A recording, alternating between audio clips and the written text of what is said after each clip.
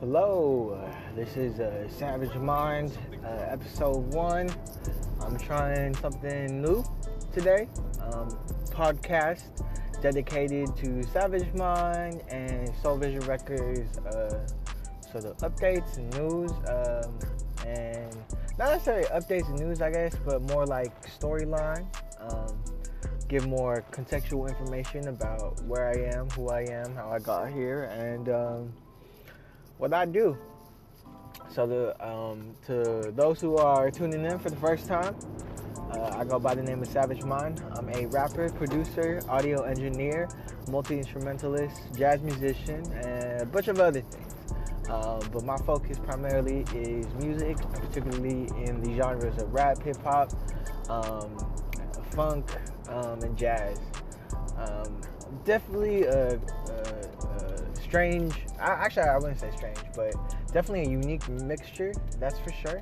And that's something I've been kind of exposed to all my entire life.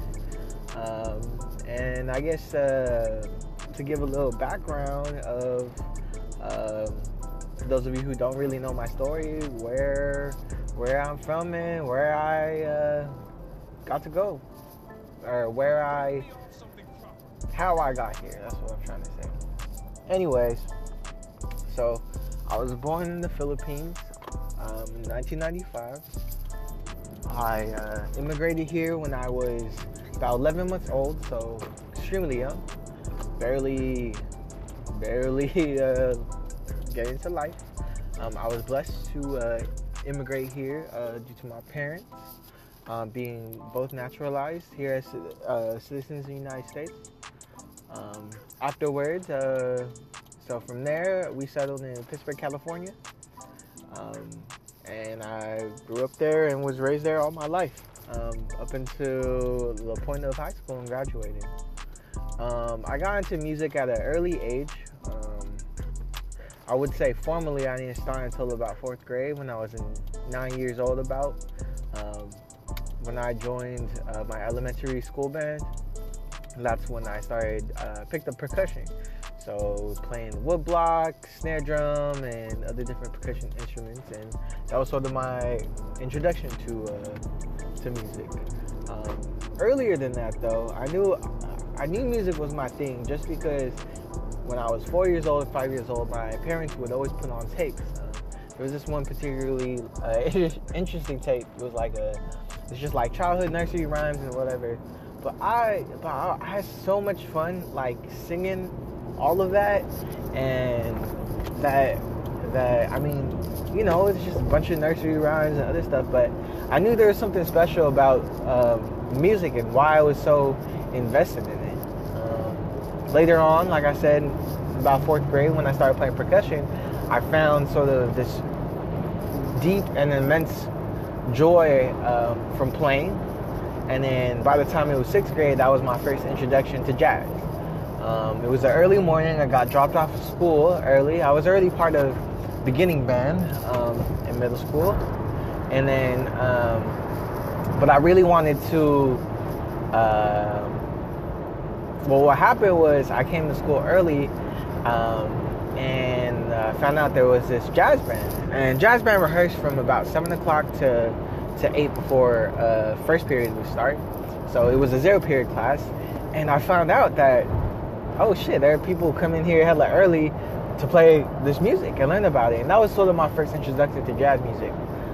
By then I was sort of sheltered musically in a way.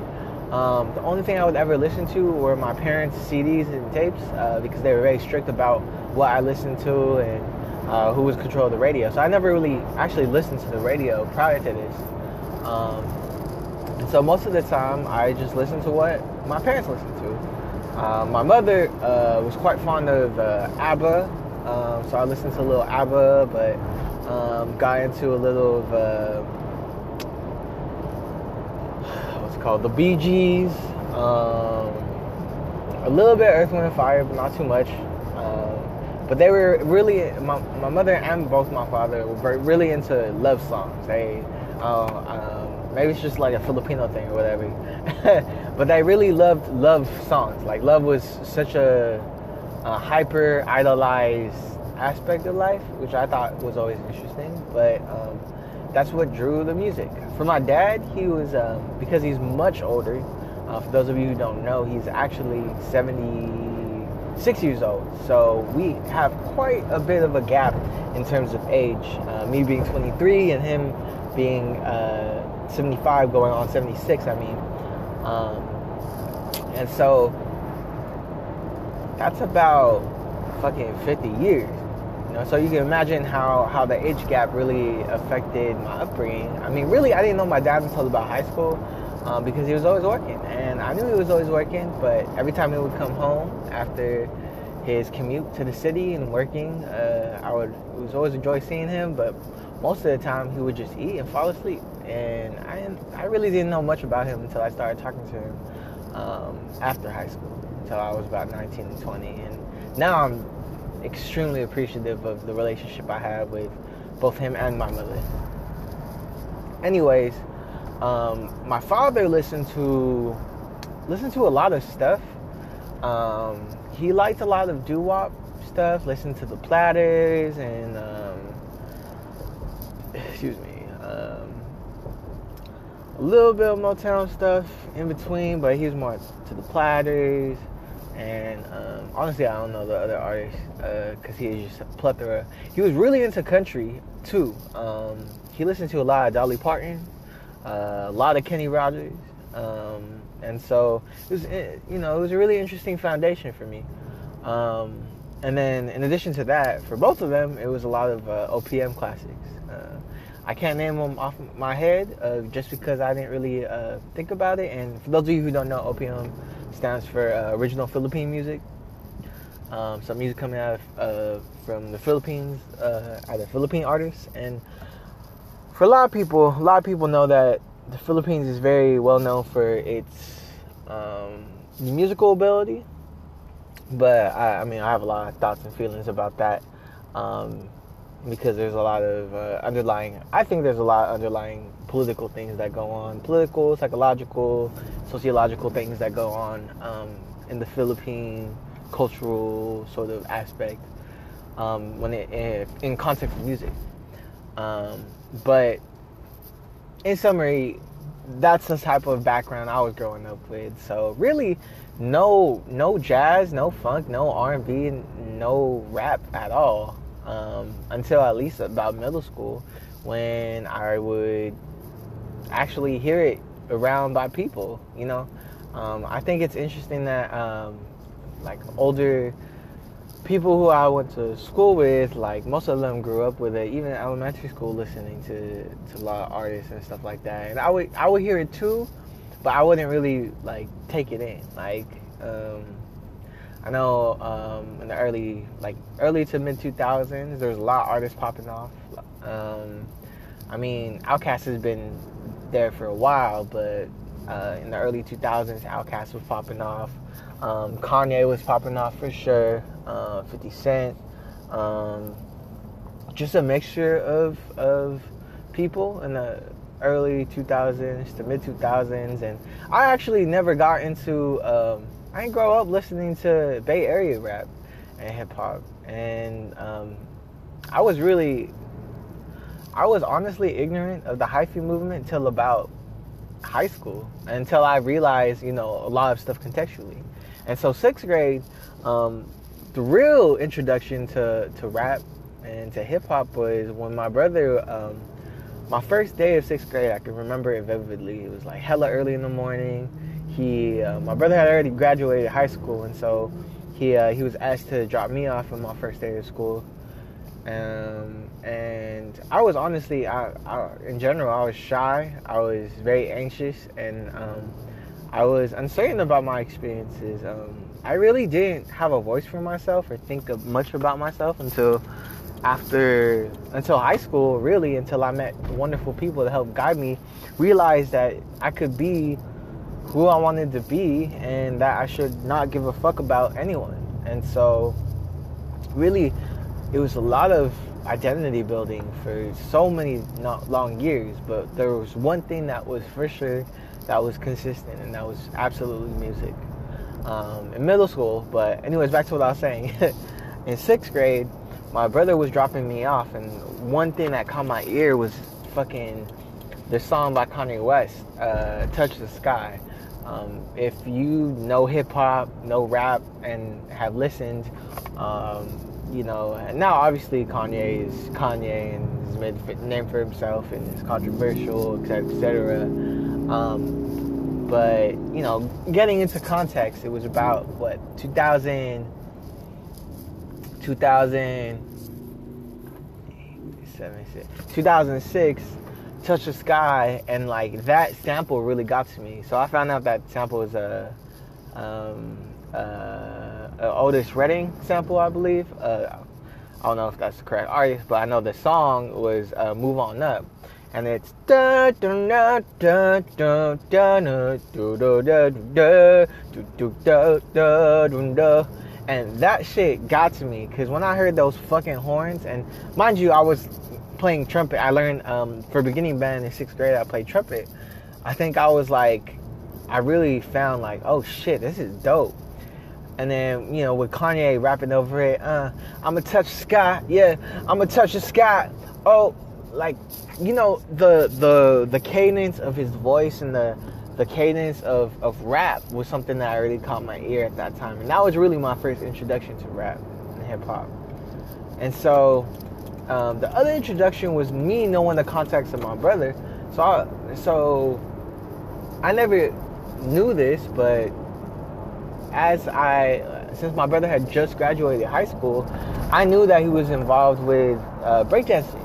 So he was a b-boy, and turns out he was also the president of the b-boy club at in Pittsburgh High School.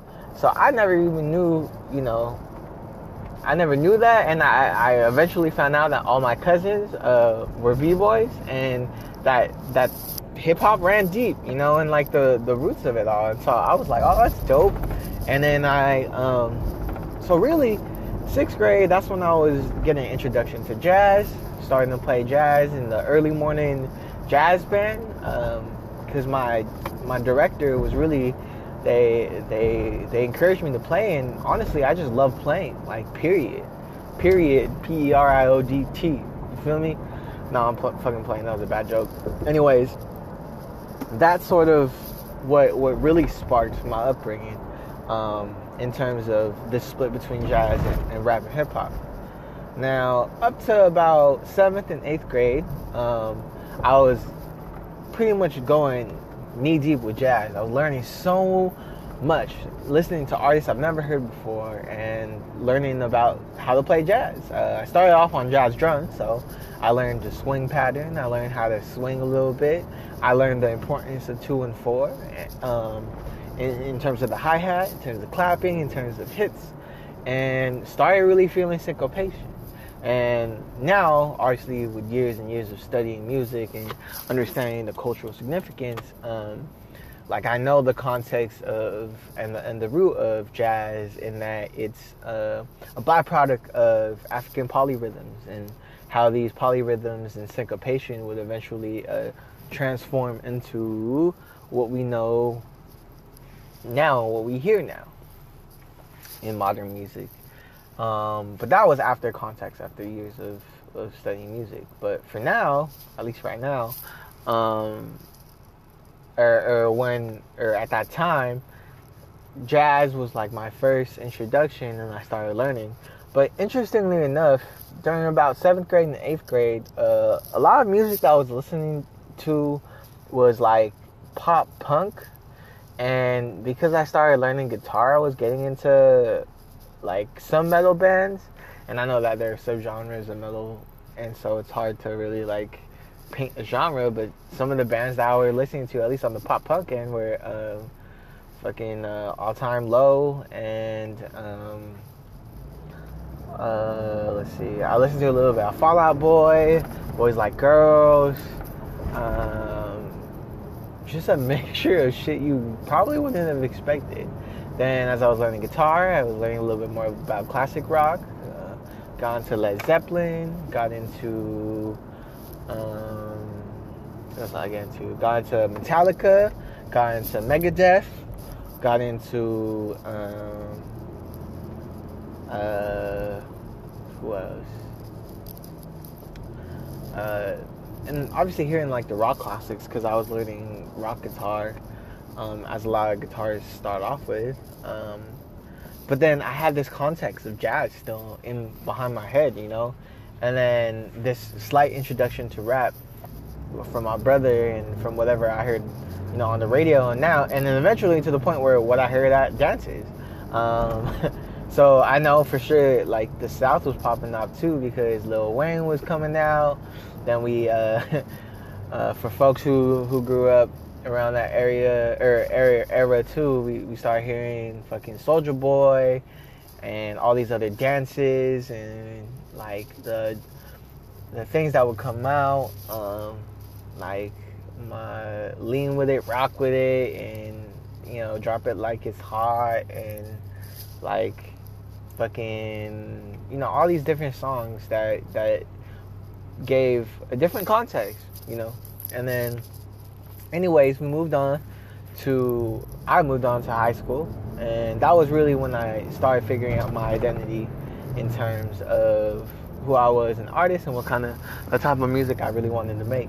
So from there I started getting more, you know, deeper into jazz as I was getting very, very invigorated with jazz and the music and learning all these artists and players that I looked up to. And then eventually I started getting into just a plethora of artists and hearing like Maynard Ferguson and Duke Ellington and the big bands like Basie, you know, the Basie Orchestra, and then going to soloists like Miles Davis and Lee Morgan and Freddie Hubbard and John Coltrane and all these other like cats that I heard, Donald Byrd and Roy Eldridge, and it's just countless of other people that I really into. Art Blakey, Art Tatum, Art Farmer, Arts, and then Bill Evans, and Bud Powell. You know, like just countless of jazz cats that I was feeding in. Chick Corea, you know, the list goes on. But by my freshman year, that's when like hip hop was really like consuming me. When I kind of started straying away from rock and really got into rap and hip hop, just from the cultures, from people. And 2008, 2009, mind you, that's when Drake for sure started popping off. The Best I Ever Had was the first Drake song I've ever fucking heard. And then after that, I listened to October's Very Own, or the Comeback Season. The Comeback Season, and then heard some of the craziest shit. And then I got into Drake. And then from there it was, you know, So Far Gone, Thank Me Later, and then Take Care throughout high school and all these different things. But I think one thing I got really interested in was the fact that I will never forget this. My homie, she was someone I hung out with almost all the time my freshman year. She was a senior, I was a freshman, and she acted as one of the dopest mentors, and is still one of my great friends till this day, and we still kick it. And she was taking me home one time, and then this J. Cole song from Friday Night Lights comes on, because she had started listening to J. Cole, and that rhythm got to me. It goes, "Come in, I'm about to take you higher. We about to set this bitch on fire. Pour a little gas, spark up the lighter. You might not be the one, but you the one that I desire. Come in, I'm about to take you higher. We about to set this bitch on fire. Pour a little gas, spark up the lighter. You not be the one." Yeah, and so that song is Higher off of J. Cole's Friday Night Lights project. And I'm telling you, I'm gonna fucking tell you, that shit fucking, it changed me, like, legitimately. I ain't never heard shit like that, and I was like, I like that. I like the bounce. And I think from that moment, that's when J. Cole became one of my favorite rappers of all time. And this is, you know, obviously for those folks who've been following J. Cole and his journey since, like, day one. Like, that was before Born Sinner even popped off, for Sideline Story, and you know, he had all these singles popping off shortly in the subculture of rap and hip hop. But a lot of folks were listening to Cole from at home, back home in Pittsburgh, and so people were really getting excited. I mean, Sideline Story was dope, and you had that what's it called, with the fucking Paula Abdul sample, like fuck, how that song go? I'm really bad with names, I'm gonna tell you that, like names of songs and stuff. The More You Know. But it goes, straight up, don't tell me you're really gonna love me forever. Is it just a hit and run? Work out for me, another good thing. And many one night stand. Yeah. So that song, Work Out, right? So that popped out on the radio, started, picking up momentum. And after that, there was some momentum building for him, and then Born Sinner came out, and you had that Power Trip song that really blew off, and folks started paying attention to J. Cole, and then eventually he dropped Forest Hills Drive as the time passed, and eventually y'all already know where he is now. But for me, it was really hearing that Higher song for Friday Night Lights, even before the Can I Hit It in the Morning with Drake, with that feature, and like hearing Higher already drew me to listen to the warm up and hear this mixtape. I'm like, damn, who is this cat? And he's been dropping them since like 2000 whatever, because Drake's about 10 years older than me exactly. He was born 85, 95, so the cultural difference was there, but I could still relate. After I heard Cole for the first time, I started slowly getting into some of the independent hip hop, some shit I started hearing. It was a lot of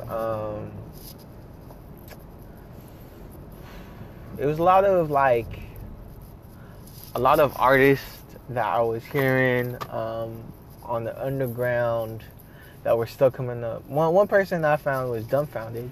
Around my junior year and senior year, and I was like, damn, this Korean cat's dope. Like, I guess in a sense that was like my first Asian American representation, like for rap and hip hop. And this was before I found out about folks like Bamboo, Ruby Ibarra, and the whole Filipino MC sort of longer history. Shout out to Classy too, And so this was all very foreign to me, but Dumbfounded was someone I found, and I was like, oh, that's dope. And then I heard about Knock Steady, and I would watch these Knock Steady freestyles and ciphers, and I was like, oh, that's really dope. Like, this is legitimately dope. This is new, and I love lyrical rap. I love fucking freestyles. I love shit like that, and I wanted to do the same. And so when I first started rapping, I didn't really start until about my senior year, and by then, mind you, I was like a senior in high school. And by then, in middle school and high school, I was writing songs, but they were mostly love songs. And folks who know me, who grew up with me, really recognize that. I used to sing a lot. I mean, and I used to really take in a lot of stuff. Used to jam. I mean, I had a fucking ook, so fuck that stereotype, the Filipino boy walking around with a ook, whatever. Like, I don't know, I just like music. The only difference was I played jazz, bitch, and that was different. And I think I'm so grateful to have grown up as a jazz musician, but also slightly getting into rap and hip hop at that time, simply because I was rooted in historically traditional black art that I feel doesn't even get enough credit, because when it all comes down, we root all that music, all this complexity and syncopation, all this stuff, that roots in Africa, bruh. Like, dead ass. And so many people take that for granted. So many people don't even recognize that history when they should. And for me, the way I see it is, I always treat myself when I work in jazz and rap and hip hop as a guest to the movement. I am a guest performing in this music and in this style, and I have to learn and give the respect that's due to folks who've been doing this forever. And that's my position on rap, hip hop, and jazz. And like, I know I'm Filipino, and I recognize that history. I recognize where I'm from.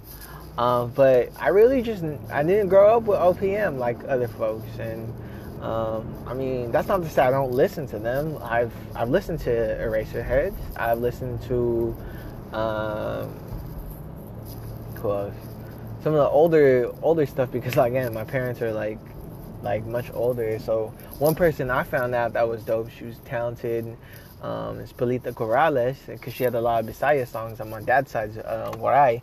So we speak, my dad's side speaks Waray, and I listen and hear Waray all the time. So Waray, you know, Waray, I know, shit, when I hear shit like Kagad or like Dide, then he did Buas, Maabotia.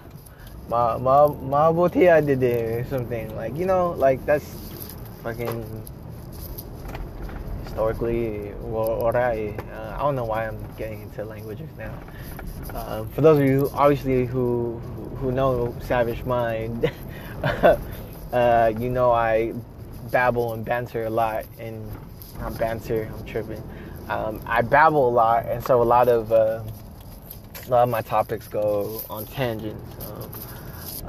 But anyways, yeah, and that's sort of the sort of rich history of music and foundation that I've kind of got, like jazz and rap, and learning such an amazing art form that's rooted in the oppression of black folks, and me participating in that is something that I constantly recognize, because you don't have blues, you don't have soul, you don't have R&B, and you don't have the, you know, rock, funk, and all these, you know, extraneous sort of genres without the result of European instruments and black folks playing them during the time of slavery. And I think especially in the jazz world now, and in music in general, for those who treat it more technical rather than like deeper than that, music, and at least the root of a lot of modern music, which is jazz, came about with a context of spirituals and spirituality, but like also for the mourning and suffrage of black folks who were entrapped, who were slaves, and you know, this horrible history that years and thousands of years we're still trying to escape, and the sort of political policy repercussion that we're dealing with. And so recognizing that, I think that people fail to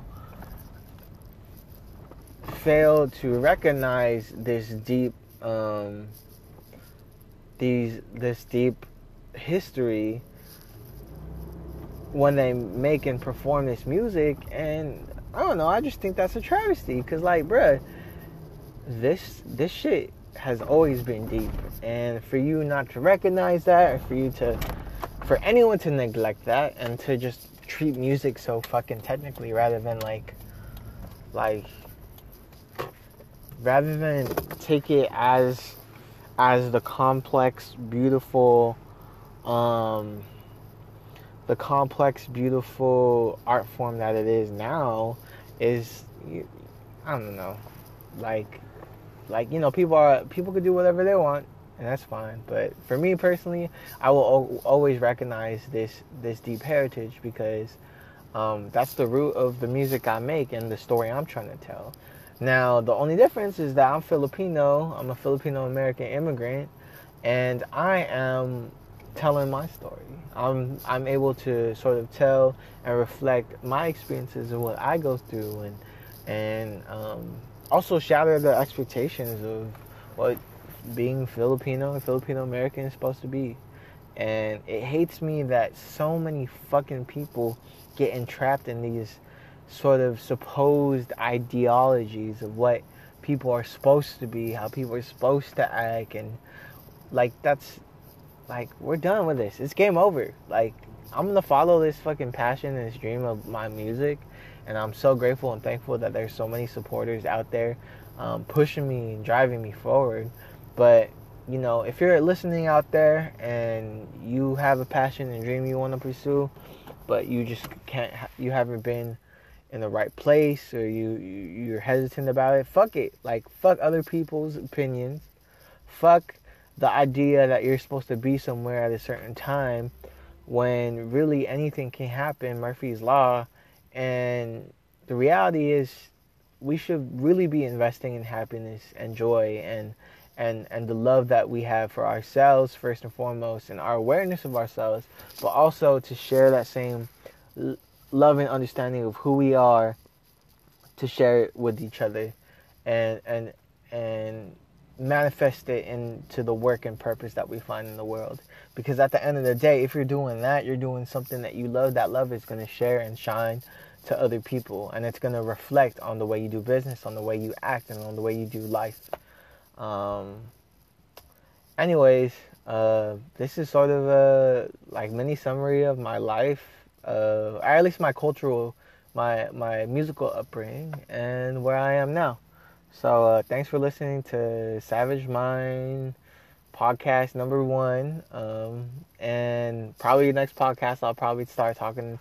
I'll talk a little bit about how Soul Vision started. Talk about the shit that happened after high school, since I stopped at the end of high school, and you'll just have to find out next time.